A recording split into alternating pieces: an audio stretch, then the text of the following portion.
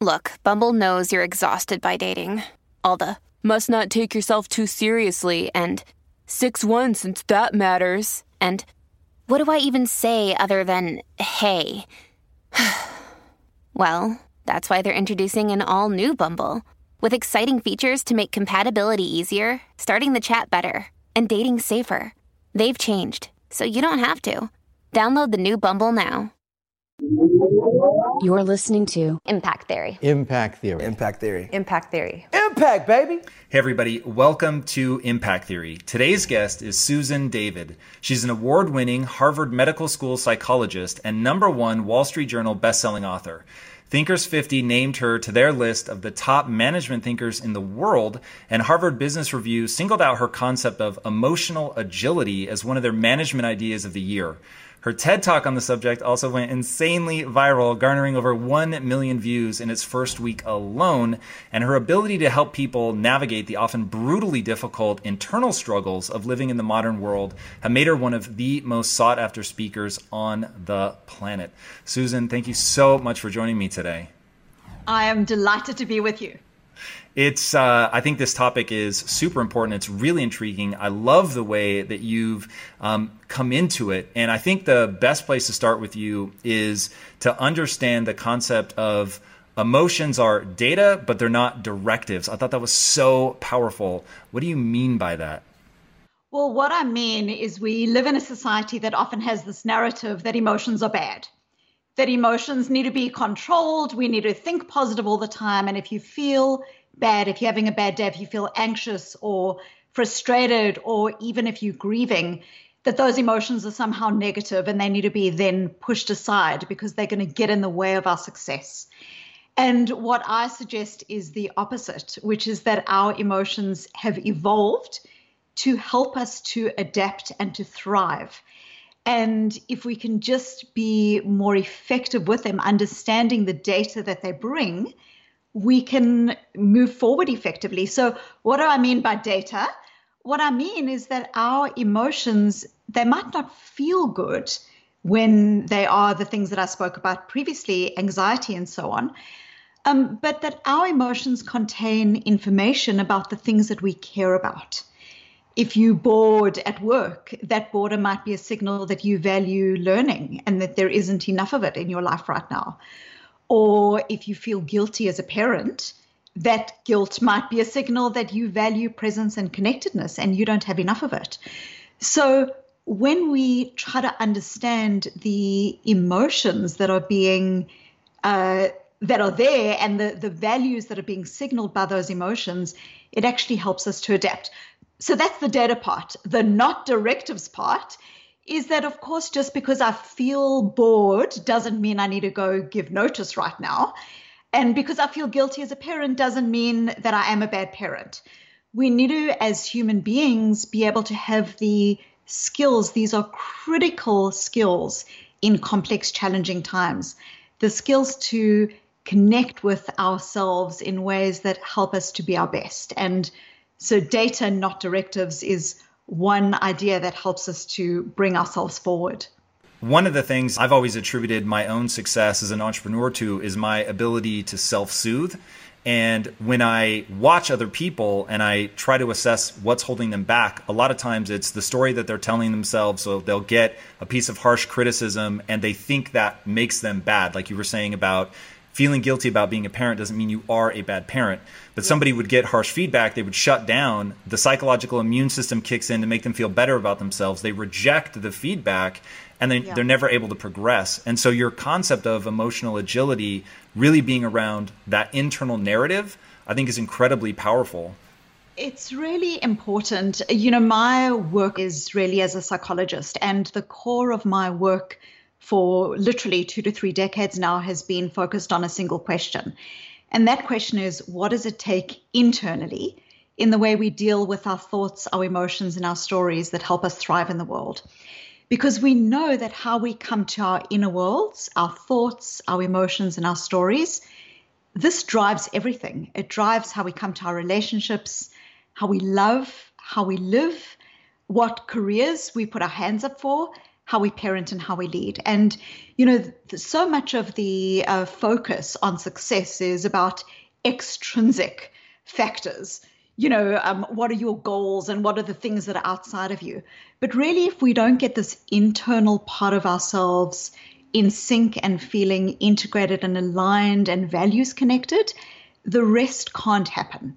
And so really that's the focus of my work. And it's both about how do you experience the value that our emotions and our thoughts bring, but also how do we prevent ourselves from getting stuck in them? Because as you say, we can have a thought. The thought might be, I'm not good enough.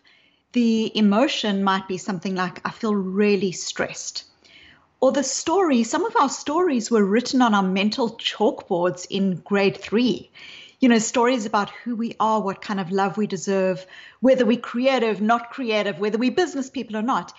And those stories can hook us. And no matter what 90-day plan we've got on our wall in front of our desk, it's that stuff that can hold us back. And so really the focus of my work is how do we begin to move away from these thoughts, emotions, and stories so that we feel more connected and we can bring who we want to be forward. Yeah, I want to dive into the process on that because so you talk about this stuff getting written into our chalkboard when we're a little kid. I am really freaked out to my core, like how much of who we are as an adult is an echo of things that happened to us when we were a kid. And look, I get it, like neurologically, and I'd love to hear your take on this. I have a feeling you're a lot more educated on it than I am. But like the way that our neurology works, such that we are so much of a sponge in the early days, and it's a great strategy, right? From a species standpoint, you've got a horse sort of comes pre-wired with everything. A human gets a drink in culture to be shaped by its environment. But when that environment is dysfunctional, then you get this dysfunctional adult. I've heard very credible psychologists say there are certain things, if you don't get locked in by the age of 4, like good luck unwinding that. And that really scares me. And I'd love to know like what that process is of beginning to change that story. So this is where sort of the central questions of our lives overlap. Mine is, how do you stop someone's zip code from being the biggest determinant of their future success, which has so much to do with how they were raised? Yeah, and this is key. As you mentioned, the stories that we tell ourselves, these stories are actually functional at a very core level. So, what do you mean by functional? Well, what I mean is that, sometimes people talk about only think positive thoughts or only have positive emotions, okay? And actually, we have around 16,000 spoken thoughts every single day. We have many, many emotional experiences, and we have many stories. And there is nothing inherently good or bad about any thought. There's nothing inherently good or bad about any emotion. This is basically your body doing its job, which is that your emotions evolved to help you to ward off danger, to judge, to criticize, to understand, to pick apart. So when you have these difficult thoughts, emotions, and stories, that's often your body, your psychology doing its job, which is basically trying to help you to be a coherent being in the world. And I'll give you an example of what I mean by this. When I wake up in the morning and I hear my baby cry, my story, which is that is my child that is crying, that needs me, is what helps me to tune in that sound relative to the washing machine that's going on in the background. So as human beings, what we do is we take in all these stimuli, we take in all this stuff that's going on in the environment, and we make sense of it. And making sense of these stories, even if they make sense in a way that doesn't serve us, is sense making. So we all do this. What starts to happen is that we could have grown up with a story that might be, I'm unlovable. I was always told I'm not good enough and I'm unlovable. But then, you reach 30 or 35 or whatever it is, and you start recognizing that that story is stopping you from being intimate, is stopping you from actually moving in the direction of your values, which is that you want to feel close and collaborative and connected. And so it's not that there's anything inherently good or bad about any story, any thought, or any emotion that we have. The more important question to ask ourselves is is the story that I have right now serving me? Can you define serving me? That's, I think, something that'll help people. Yeah. Is it bringing me closer to being the person, the leader, the loved one that I most want to be? So, for instance, if I have a story that says I'm unlovable, the example that I gave earlier, and that's actually now stopping you from connecting with others, and it might even be impacting on your leadership because you are unable to give effective feedback in a way that feels connected, or you are really struggling with your team, but you are unable to disclose, gee, we're having a tough time together, and you feel very distant, that can get in the way. And so what's more helpful is to recognize that our thoughts, our emotions, and our stories aren't good or bad, they just are. But sometimes what we do is we hook into them and we start letting them drive us. And so what happens is it starts driving that's the bus, and the bus is being driven by the story, as opposed to recognizing that we are more than our story. There's so much more that we can bring to our lives and to any difficulty that we're facing. But when we get stuck, or in emotional agility terms, the language that I use is hooked. When we get hooked by a thought, an emotion, a story, what it does is it often moves us away from our values.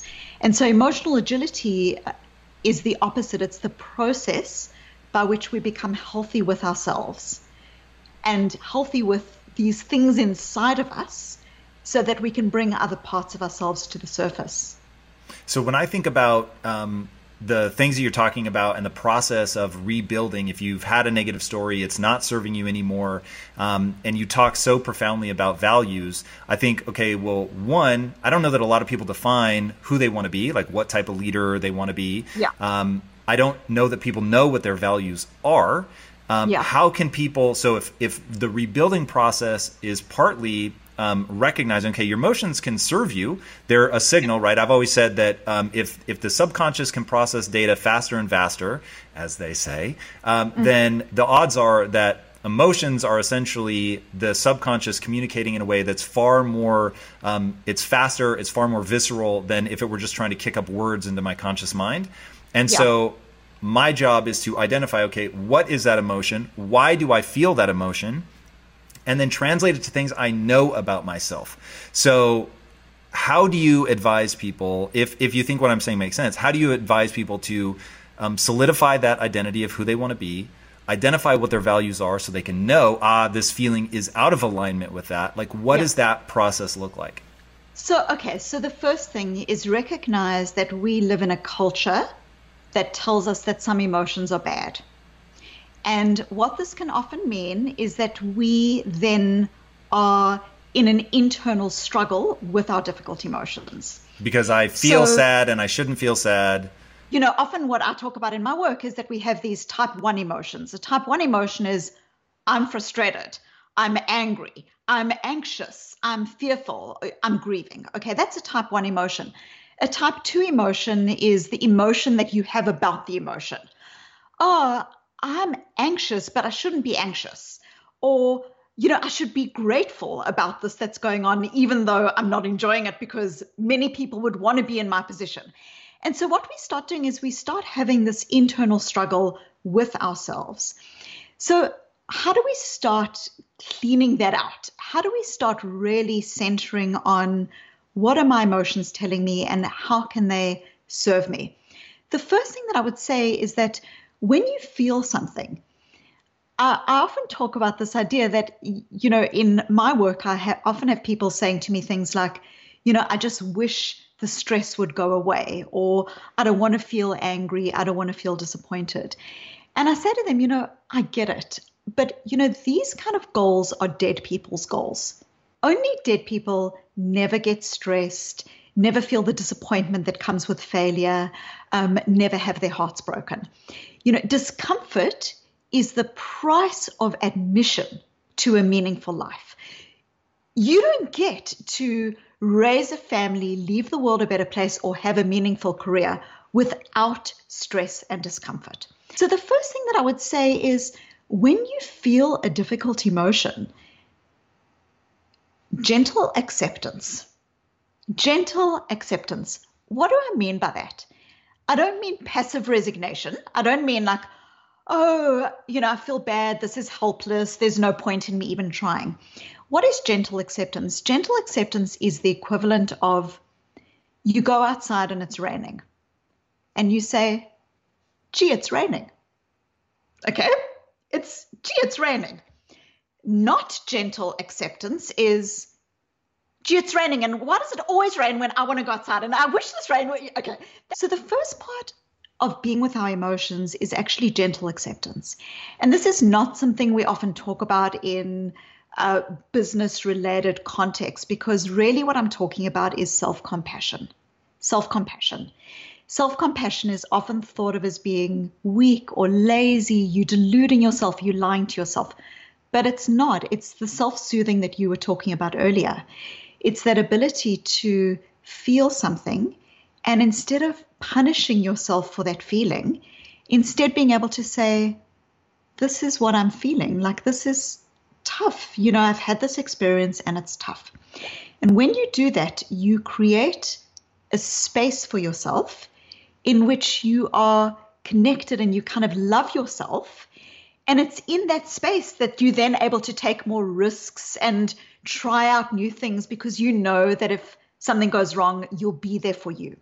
So that's the first thing. The second thing that I would say is, once you've done gentle acceptance, understand that your emotions contain signposts to your values.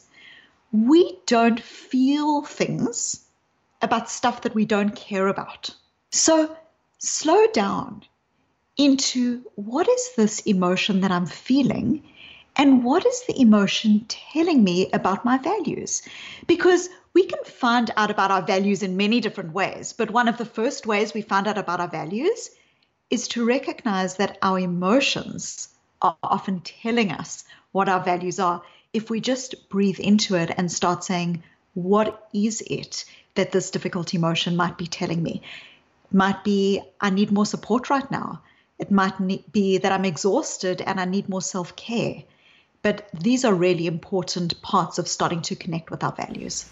When you had your clinical practice, did you find that people, there was a question you could ask them that would help them figure out how to translate that? Because I've met a lot of people who they can identify, I feel bored, but they have a hard time going, and this translates into, I have a value around this. Like, are there simple questions and things that people can ask them, or do you have them journal? Yeah.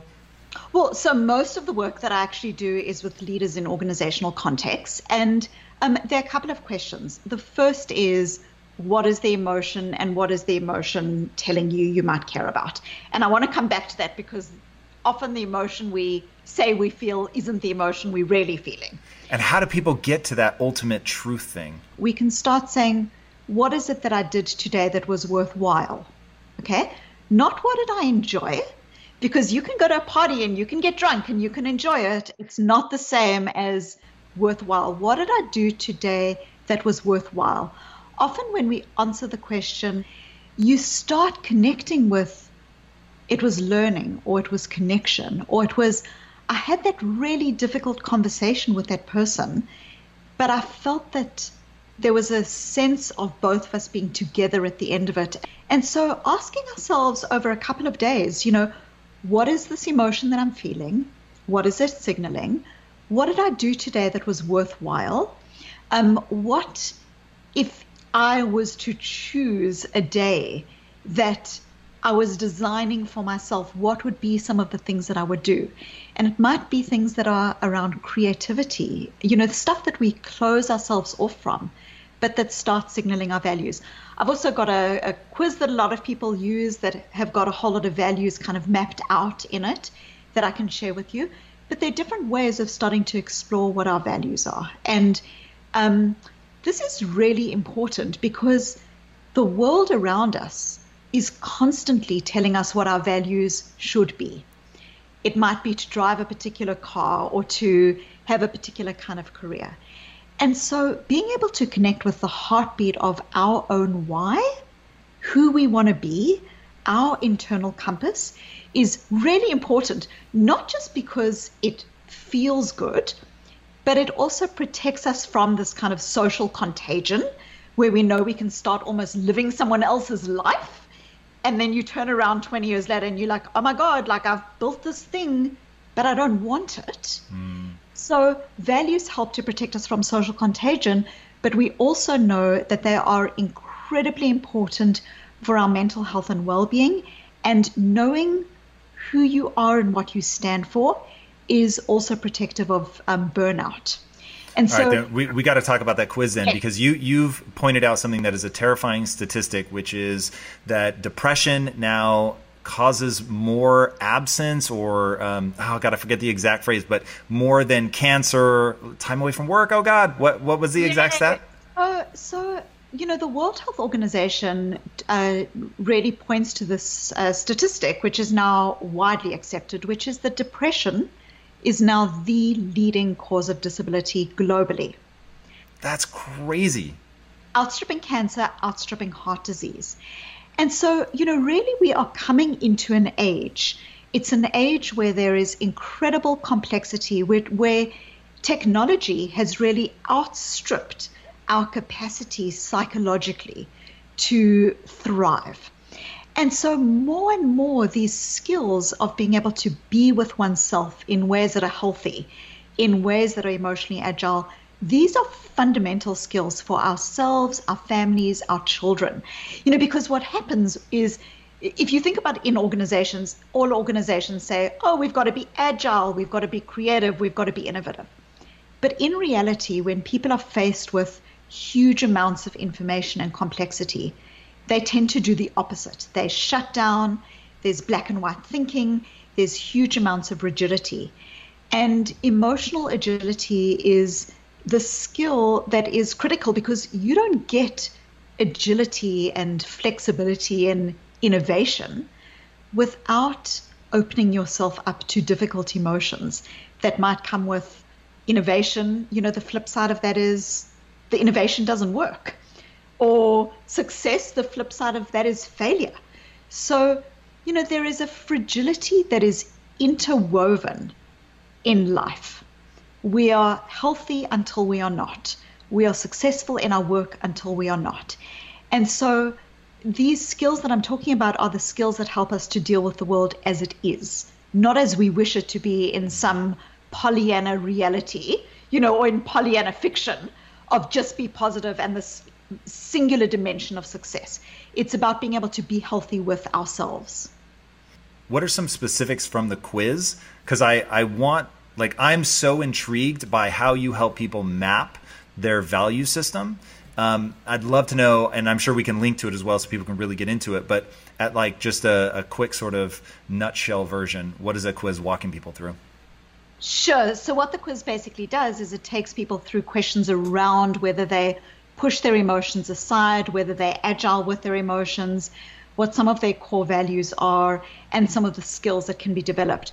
So let me give you a practical example of how we can be with our emotions more effectively and how they can start signaling our values. Imagine you come home from work and someone says to you, how was your day? And what do we often do? We often use these very big labels to describe how we're feeling. So I'm stressed is the most common one I hear. I'm stressed. Every day it's like just a bit stressful. But there's a world of difference between stress and disappointment, or stress and that knowing feeling of I'm in the wrong job or the wrong career. So what I found in my work is that when we do something that's actually fairly simple, which is to move beyond this big label of I'm stressed, and instead we go into one or two other emotions that we might be feeling. This psychologically is called emotion granularity. It's becoming more granular with our difficult emotions.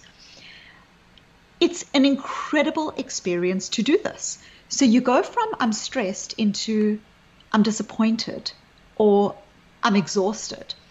And what we know psychologically is when we label our emotions in a more granular way, it immediately helps us to identify what the cause of the emotion is and helps us to start taking active steps. So I'm stressed. I'm feeling like I need more support here. I feel unsupported, might be really what's going on. And that starts to put you in the place of, how can I get more support? Or, moving away from I'm stressed into, actually, I think I'm in the wrong job. Or what it starts to do is it starts to develop out what is called the readiness potential in our brains. It's this part of our brains that starts moving us from the space of being in our heads into being in action in our bodies. And so you start getting your resume together, you start getting your CV together. We know that this emotion granularity is critical to our well-being. In fact, children aged 2, 3, 4 years old who are more able to accurately label their emotions, there are longitudinal studies showing that over time, those children land up doing better. Because you can imagine a 16-year-old who can't label his or her emotions, and someone says, oh, I've got a great idea. Let's go let the air out of the school principal's tires. Okay? And that kid wants to be part of the group. So a child who is more able to accurately label their emotions is a child who says, I want to be part of the group, but I have a sense of disquiet about what's going on here. Maybe this isn't the right action. So we know that just the simple way of being, which is to move beyond big emotions and to be more granular with them, is extraordinarily powerful. In fact, I had a client who I was working with in an organization who always used to say, everyone's angry. He was angry, his wife was angry, his team was angry with him. And we started working on this, what are two other options? What are two other things that the team might be feeling that are not about anger, it's about something else? And he started to say, maybe it's that they don't trust me yet. Or maybe what's going on is that they feel a bit overwhelmed here. And you can see that when you go into a meeting with, the team's angry versus they need more trust, it's a completely different conversation. It's a completely different way of being. And months later, this guy's wife said to me that it completely changed their relationship, because he would say to her, it looks like you're angry with me. And she was like, I'm not angry. I'm just tired. Or, I'm not angry. I just want to be seen more. And so labeling emotions can completely shift things. There are other practical strategies I can give as well, but you guys know I have a very strict diet that I stick to, except for very special occasions. And I do that so that I can bring my best every day to what I'm doing. And a big part of that strict diet is high quality animal protein, and my go-to source of trustworthy meats and seafoods with no added hormones or antibiotics ever is ButcherBox. ButcherBox is a premium meat subscription service that delivers 100% grass-fed beef, free-range organic chicken, pork raised crate-free, and wild-caught seafood, all directly to your door. I cannot recommend ButcherBox enough. When you eat ButcherBox, you are giving your body the best possible building blocks to work with so you can reach your full potential. You've got to take care of yourself at a cellular level if you want to hit your peak consistently. So ButcherBox is the key. Sign up at butcherbox.com/impact and get our special deal. ButcherBox is offering our listeners a free for a year offer plus an additional $20 off. And that means you can choose salmon, chicken breast, or steak tips free in every order for a year. Sign up today at butcherbox.com/impact and use code IMPACT to choose your free for a year offer, plus get $20 off your first order. This show is sponsored by BetterHelp. You will never be able to reach your full potential if you are riddled with stress and have a lot weighing on your mind. I can tell you from my own experiences with stress and negative thought loops, you have to find a way to work through whatever it is that's weighing on you if you're going to have any hope of achieving your goals. therapy can be an option for working through things. And for an online therapy option that is super convenient and flexible, be sure to check out BetterHelp. With BetterHelp, everything is 100% online, and getting started is quick and easy. A brief questionnaire matches you with a licensed therapist, and you can switch therapists at any time for no extra charge. Get things off your chest, process through things with BetterHelp. Visit betterhelp.com/impact theory today to get 10% off your first month. That's BetterHelp, HELP.com/impact theory. In today's highly unpredictable and rapidly changing world, the smartest move you can make from a financial standpoint is to actually understand how money works and how markets move. Because if you want to have any chance of investing your money wisely and growing your financial portfolio, you have to make a profit. And the only way that you're going to do that is either by setting and forgetting or actually understanding what's going on at a macro level. So whether you're a seasoned investor or someone looking for extra guidance, today's sponsor, Yahoo Finance, has got you covered with all the tools, data, and news that you need in one place to grow your knowledge base around what is happening in the world of finance and to make sure that you have the right goals and you're executing well. Yahoo Finance makes it easy to consolidate your accounts so you can effectively and efficiently manage your entire portfolio. Personally, I love how straightforward their platform is to use. It is very simple to get the information that I need, and Impact Theory's own Chief Financial Officer is exactly the same, spending time helping me frame exactly what is going on from a global perspective so that I'm making the smartest decisions that I can. I definitely recommend that you check out Yahoo Finance for comprehensive financial news and analysis. Visit the incredible brand that so many great investors use at yahoofinance.com. It's the #1 financial destination, yahoofinance.com. Once again, guys, head there now, yahoofinance.com. If you feel I would love to go into more, but first I want to talk about that idea of the emotional granularity. I think that's hugely important.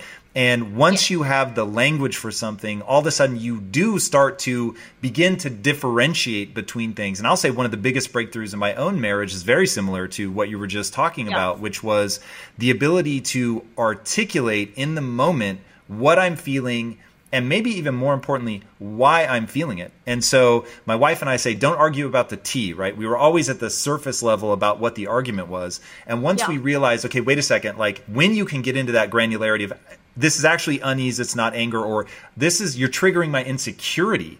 And now let me feel, why am I feeling insecure about this? It's surprising even to me. And, then you begin to sort of dig under that and find it. But if you don't have the words for it, if you don't know what sort of that array of options is to be able to choose the one that fits just right, you stay in that, to every problem, to a hammer, every problem is a nail scenario. Yes. And this is where even starting to connect with what it feels like in our body, because again, we so often live our lives, here in our heads. And when we live our lives in our heads, really our wisdom and our compassion and our courage and our being, our authenticity, like all of the things that make us thriving human beings are often not the things in our heads. Our minds will walk us off a cliff. Our minds will, persuade us that we are right and another person is wrong, even if it means destroying a relationship. Even if it means not speaking to a person because I'm right and they're wrong, and I can't remember exactly what this person did. All I know is I haven't spoken to them since. Our minds will walk us off a cliff. And really, as human beings, being effective is often about moving away from our heads into our hearts. Okay, I've heard you say that before. I'm going to pin you down on that one. So what is it? What does that mean? Like, to be in my head, I understand. To be in my heart, what it means is being in our ability to breathe, to be centered in ourselves. And are you talking about the Viktor Frankl space that I've heard you mention before when you say to breathe? It is that. What is Viktor Frankl, who survived the Nazi death camps, describes this idea between stimulus and response, there is a space. And in that space is our power to choose. And it's in that choice that lies our growth and our freedom. When we are hooked, when we are emotionally inagile, there's no space between stimulus and response. he started in on the finances, I left the room. I'm being undermined, I'm going to shut down. Okay? So there's no space between stimulus and response. What are we doing to create the space? What we need to be doing is firstly, do away with this idea that some emotions are allowed, some are not allowed. I feel what I feel, gentle acceptance. Secondly, recognize that our emotions are data, but they are not directives, okay? So we want to be able to observe our emotions, not get stuck in them, but also not push them aside. We want to be able to observe them wisely. Another way that we can start just generating that data, not directives space between stimulus and response is to simply notice our thoughts, our feelings, and our stories for what they are. They are thoughts, they're feelings, they're stories. What do I mean by this? If we can, instead of saying I am sad, we start to say, I'm noticing that I'm feeling sad. I'm noticing this is my there's no point thought. I'm noticing that this is my I'm not good enough story. What you're starting to do is you're starting to notice your thoughts, your emotions, and your stories for what they are. They're thoughts, they're emotions, they're stories. They're not facts. They're not scripts that you have to live into. So when people begin to notice that, when they recognize their story, do you teach them to rewrite that story? Well, what we're often wanting to do is we're wanting to say, this is my story, and who do I want to be right now? So, for example, this idea of getting hooked on the story of I am right, we've all had that experience. Okay, human beings love being right. So I'm right and they're wrong. And we all know this. We all know that when you've been in a relationship for any period of time, you can have a fight with someone and finally the water's calm and you get into bed and you turn out the light and then something compels you one last time to turn on the light again and tell the person why you are right and they are wrong, and all hell breaks loose again. Wars are made and countries are devastated by people being hooked on the idea of being right. And so think about this, the more important question for all of us is, I may be right, but is this story serving me? I may be right, but is this serving who I want to be in my relationship? I've heard you mention that before. I think it's so powerful. Talk about the gods of right, which I thought was just a fascinating way for people to just carry it out to its logical conclusion and see what happens. Yeah. I mean, it's this idea that if the gods of right came down and said, I give it to you. You are right. You are right. You are right. You still get to choose, who do you want to be? Who do you want to be? And, what's powerful with this is that it means that you can operate in a space that we can call bothness. Okay, bothness. And what do I mean by this? Which is, you can be cross with your husband or your wife, and you may even be right. But your love that you feel for the person and the value that you place in that relationship can lead you to simultaneously be right and to reach out to the person and give them a hug. You can hear from my accent, I didn't grow up in the US. I grew up as a white South African in apartheid South Africa. And it was a country and a community committed to not seeing, basically to not seeing the other, to not seeing. In South Africa, there's this beautiful word, sawubona. Sawubona, you hear it if you go to South Africa. It's a greeting you hear on the streets every single day. It's sawubona, yebo sawubona, and it's basically just hello. It's hello in Zulu. But when you translate sawubona, sawubona literally translated means I see you, and by seeing you, I bring you into being. And so much of my work is really focused on this metaphor, this idea of what does it take in the way we see ourselves, our thoughts, our emotions, and our stories that help us to thrive in a fragile and complex world. And that also, it's only when we are more able to see ourselves that we are more able to see others too. Because, when we aren't clean with ourselves, when we aren't connected with how we're feeling and with what's going on, we snap at people, we judgy, we tense, we disconnected. But when we see ourselves, we are more able to see others too. Yeah, that notion of bringing somebody into existence by seeing them. I don't know if you saw the movie Avatar, and I certainly do not mean in any way, shape, or form to cheapen what you're talking about, but that always hit me really hard. Like, I see you. And I say that to my employees sometimes, like, I see you in an avatar way. Like, I'm not praising you because I'm blind to your faults. I see the totality of who you are, and I'm still moved to this comment, this relationship, however you want to think about it.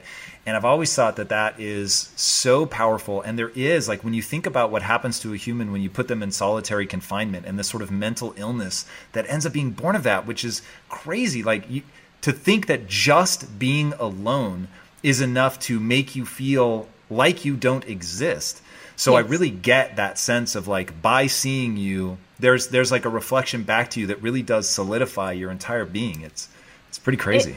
It's so profound. Our human beings have a couple of core needs.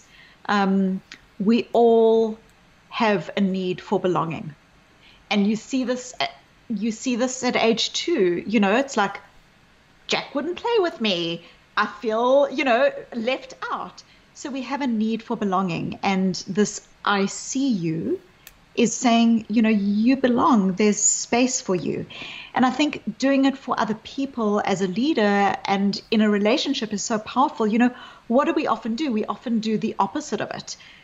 Someone comes home from work and we barely put down our phones to say hello to this person that we're sharing a life with.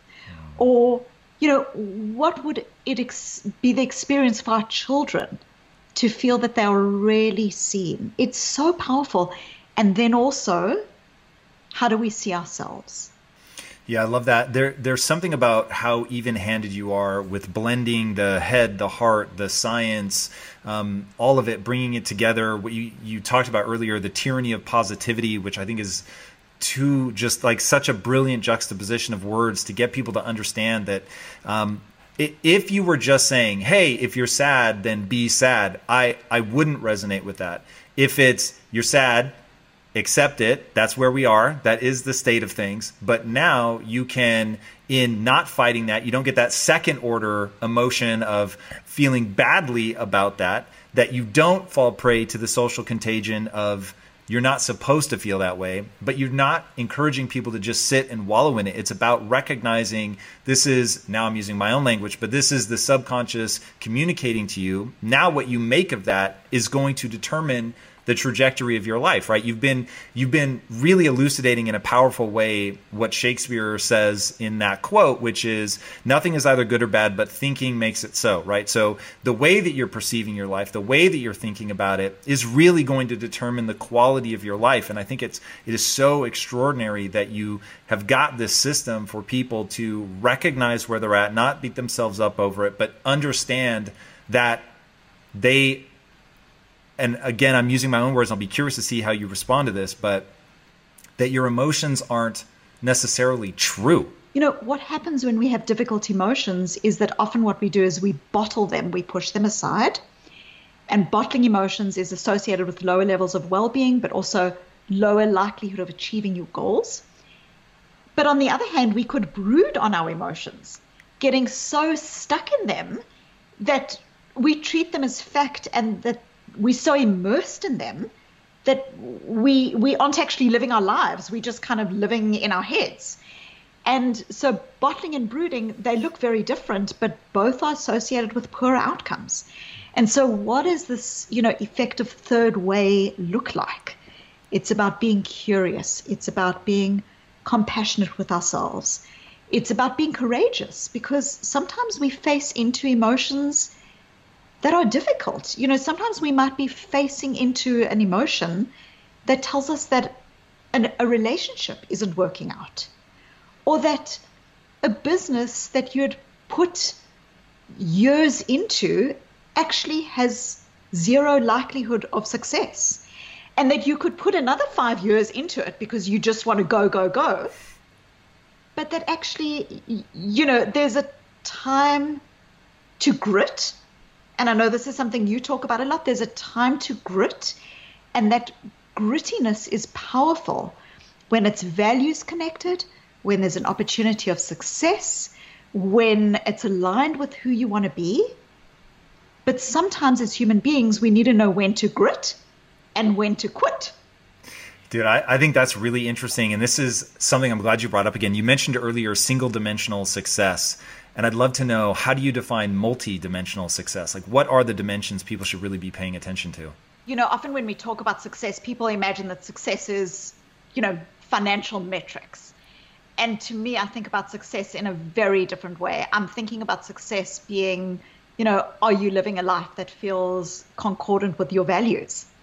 You know, that's fundamentally, and again, this is the conversation between you and the person in the mirror. And, you know, those values might be values that are, you know, I want to live in a nice house, or then that's something that you've identified. It's intentional, it's connected with who you are, and that's, you know, that's your value. But you know, we tend not to have just one value. We tend to have many different values. And so sometimes people might say things like, oh, well, my values are in conflict. You know, I value having a great career, but I also value my family, and these values are in conflict. And, you know, I think about this as very differently. I see values as they just are. You know, your values are your values. Values often have this idea of being very abstract. You know, they're these things written on walls in businesses. But I think of values as qualities of action. And what I mean by that is every single day, you get hundreds of opportunities to either move towards your values or away from your values. You get a choice point. You know, when you go into your kitchen, you get a choice point of, do I take the muffin or do I take the fruit? One might bring you towards your values, one might take you away from your values. So often when we think about values, it's this abstract idea, but I think about values as qualities of action, that every single day we have hundreds of opportunities, and it's actually very rare that values are in conflict. Your values just are, you know, they just are. They're the things you care about. They life directions. So what is often in conflict? What's often in conflict is not your values per se. It's your goals. Okay, your goals are in conflict. There's a difference. A value is a life direction. A goal is often something that is very explicit, it's circumscribed, it's time limited. So, you know, I might value my career and value my family as an example. But my goal of giving a talk in Australia at the same time that my son has a really important, you know, competition at school, it's those two goals that are in conflict. It's not my values, they're my goals. And this is really powerful because this allows us to move out of the space of internal conflict. Oh, what's more important? You know, is it my family or is it my career? Well, it's both. It's both, and it can be both. So what it allows me to do is to say, it's the specifics of my goals that are in conflict. How can I, you know, recognize that actually giving that talk in Australia is also earning an income and allowing me to do something that supports other aspects of my life, including my children? But how can I be in Australia and connect with my son in a way that's meaningful? Because now I've moved away from this internal, like, oh my goodness, my values are in conflict. And I've moved more into the space of there's this goal versus that goal. As much as I want to pretend I am, I'm not omnipresent and omnipotent. I need to choose. And it removes so much of the conflict and the difficulty that I think so often is part and parcel of, when we think about goals and values and what's more important. And it allows me to be in a space, and all of us to be in a space where we can say, okay, both of these things are my values. So how can I be in one place and create a meaningful connection with this person? Dude, that's an amazing breakdown. I love that. And to sort of bring this all together, I've often said to people, look, you talk about that single dimension of success people often define as financial. I can just, hey, I'll give you the punchline. It isn't. The point of life is definitely not money. It's not fame. It's not notoriety, anything like that. The punchline of life is how you feel about yourself when you're by yourself. And your entire world, all of your work is about that internal life. And I think that is so incredible. Like, if I was going to put my finger on one thing that people need to put their time and energy into, it's that. It is literally getting it's funny when I go to use certain words, I'm like, I'm not sure how she'll feel about this, but getting control of your internal life, like making sure that you're telling yourself a story about yourself that moves you towards your goals. And I hear us, saying a lot of the same things. I think it's so useful. I'm so glad that you've taken the time to write this stuff down, to put it out there. The TED Talk is incredible. Your interviews are incredible. What is the impact that you want to have on the world? The impact that I would want to have on the world is to help people to be. And, really what I mean by that is we live in a life that would have us believe we are in a never-ending Iron Man or Iron Woman competition. We just need to keep going and going and going and going and punishing ourselves and beating ourselves up and exhausting ourselves. And I think the power in just being kind to ourselves, and in that space of kindness, kindness to the self is often again thought of as being weak or lazy, but it's not. It's in that space of kindness is where you think, maybe I'll try this, or maybe I can take this risk. And so you just have this incredible way of creating psychological safety within the self. And so I think, I think about my father, and I think about when I was little, before my father died, before he was even diagnosed with cancer, I was about 5 years old, and I developed a fear of death. You can imagine I'm a fun person to be around. But kids at around 5 years old start becoming aware of their own mortality. And so I was about 5 years old, and I remember being petrified that my parents were going to die. And I would call my dad at night, and I would say to him, promise me you're never going to die, promise me you're never going to die. And I would find my way into my parents' bed night after night after night. And my father would comfort me. He would comfort me with soft pats. He would kiss me. And then he would say to me, we all die, Susie. It's normal to be scared. It's normal to be scared. And what I understood, and this is, I think, the impact that I would like to make, what I understood in what he was saying to me through those dark nights is that courage for all of us as human beings is not the absence of fear. Courage is not about never feeling fearful or never failing or never feeling anxious or grief. Courage is not the absence of fear. We live a life in which the beauty of our life is interwoven with its fragility. We don't get to love without knowing that one day we will grieve. We just don't get it. We don't get to be healthy without knowing that one day we will lose that health. And so this interwovenness, what it means is that as human beings, we need to become more comfortable with not just the so-called positive emotions of happiness, but also we need to develop skills to deal with the world as it is, which is fragile. And so to come full circle is, my father would say to me, courage, it's normal to be scared. It's normal to be scared. We all die. And what I understood he was teaching me is that courage is not the absence of fear. Courage is fear walking. Courage is about feeling your emotions, not pushing them aside, trying to do away with them, or rationalizing why you shouldn't feel them. Courage is about feeling them with compassion, with curiosity, and then even if it is uncomfortable, taking steps towards things that are of value to you. Uncomfortable because starting a new business is tough. Sometimes reaching for your dreams brings difficulty, and this is why we need courage. So what is the impact that I would like to have? Very long-winded answer, but it is about helping people to be with themselves in compassion, in curiosity. What's going on for me? Why am I feeling this? And in courage. What do I need to do here, even if it's difficult? And I think if I could do one of those things in any small way, at even a small percentage, I would feel like I've made an impact.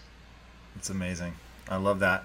Well, tell people where they can connect with you and you can help them along on that journey.